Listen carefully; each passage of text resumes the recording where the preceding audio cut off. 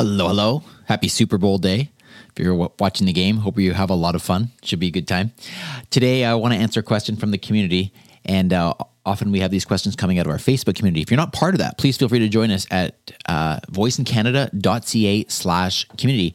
So this question, to be honest, does not come from the Facebook community, and it's just in general. I've often been asked about the Echo wall clock because this is something that a lot of people don't necessarily realize that they can get, or they've seen it and they're not really sure about the value of it. Well, in the Facebook group, we had a discussion there about the Echo wall clock, and I just want to share some of the thoughts on this, and you may be interested in picking one up. Pete Kelly said this is something that he didn't think would be that useful because he already has a lot of timers on his Echo Show in the kitchen, but he changed his mind and he bought the wall clock. He wanted a wall clock behind the TV in his family room, which is about 15 feet around the corner from the kitchen. He bakes and cooks a lot, and it's handy to be able to see the time remaining before the alarm is going to go off. And he says he gives it a thumbs up, and it looks kind of cool.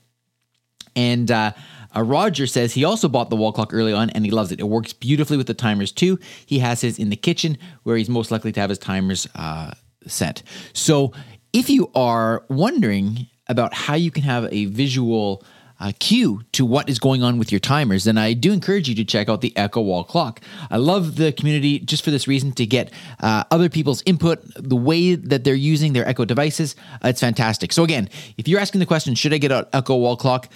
Hopefully that is some helpful information to you. And if you want to use my affiliate link, just go to voiceincanada.ca/Amazon. Thanks so much for doing that. There's no additional cost to you whatsoever, but I do get a small commission. So there you go. Hope you have a wonderful Sunday, and I'll talk to you tomorrow.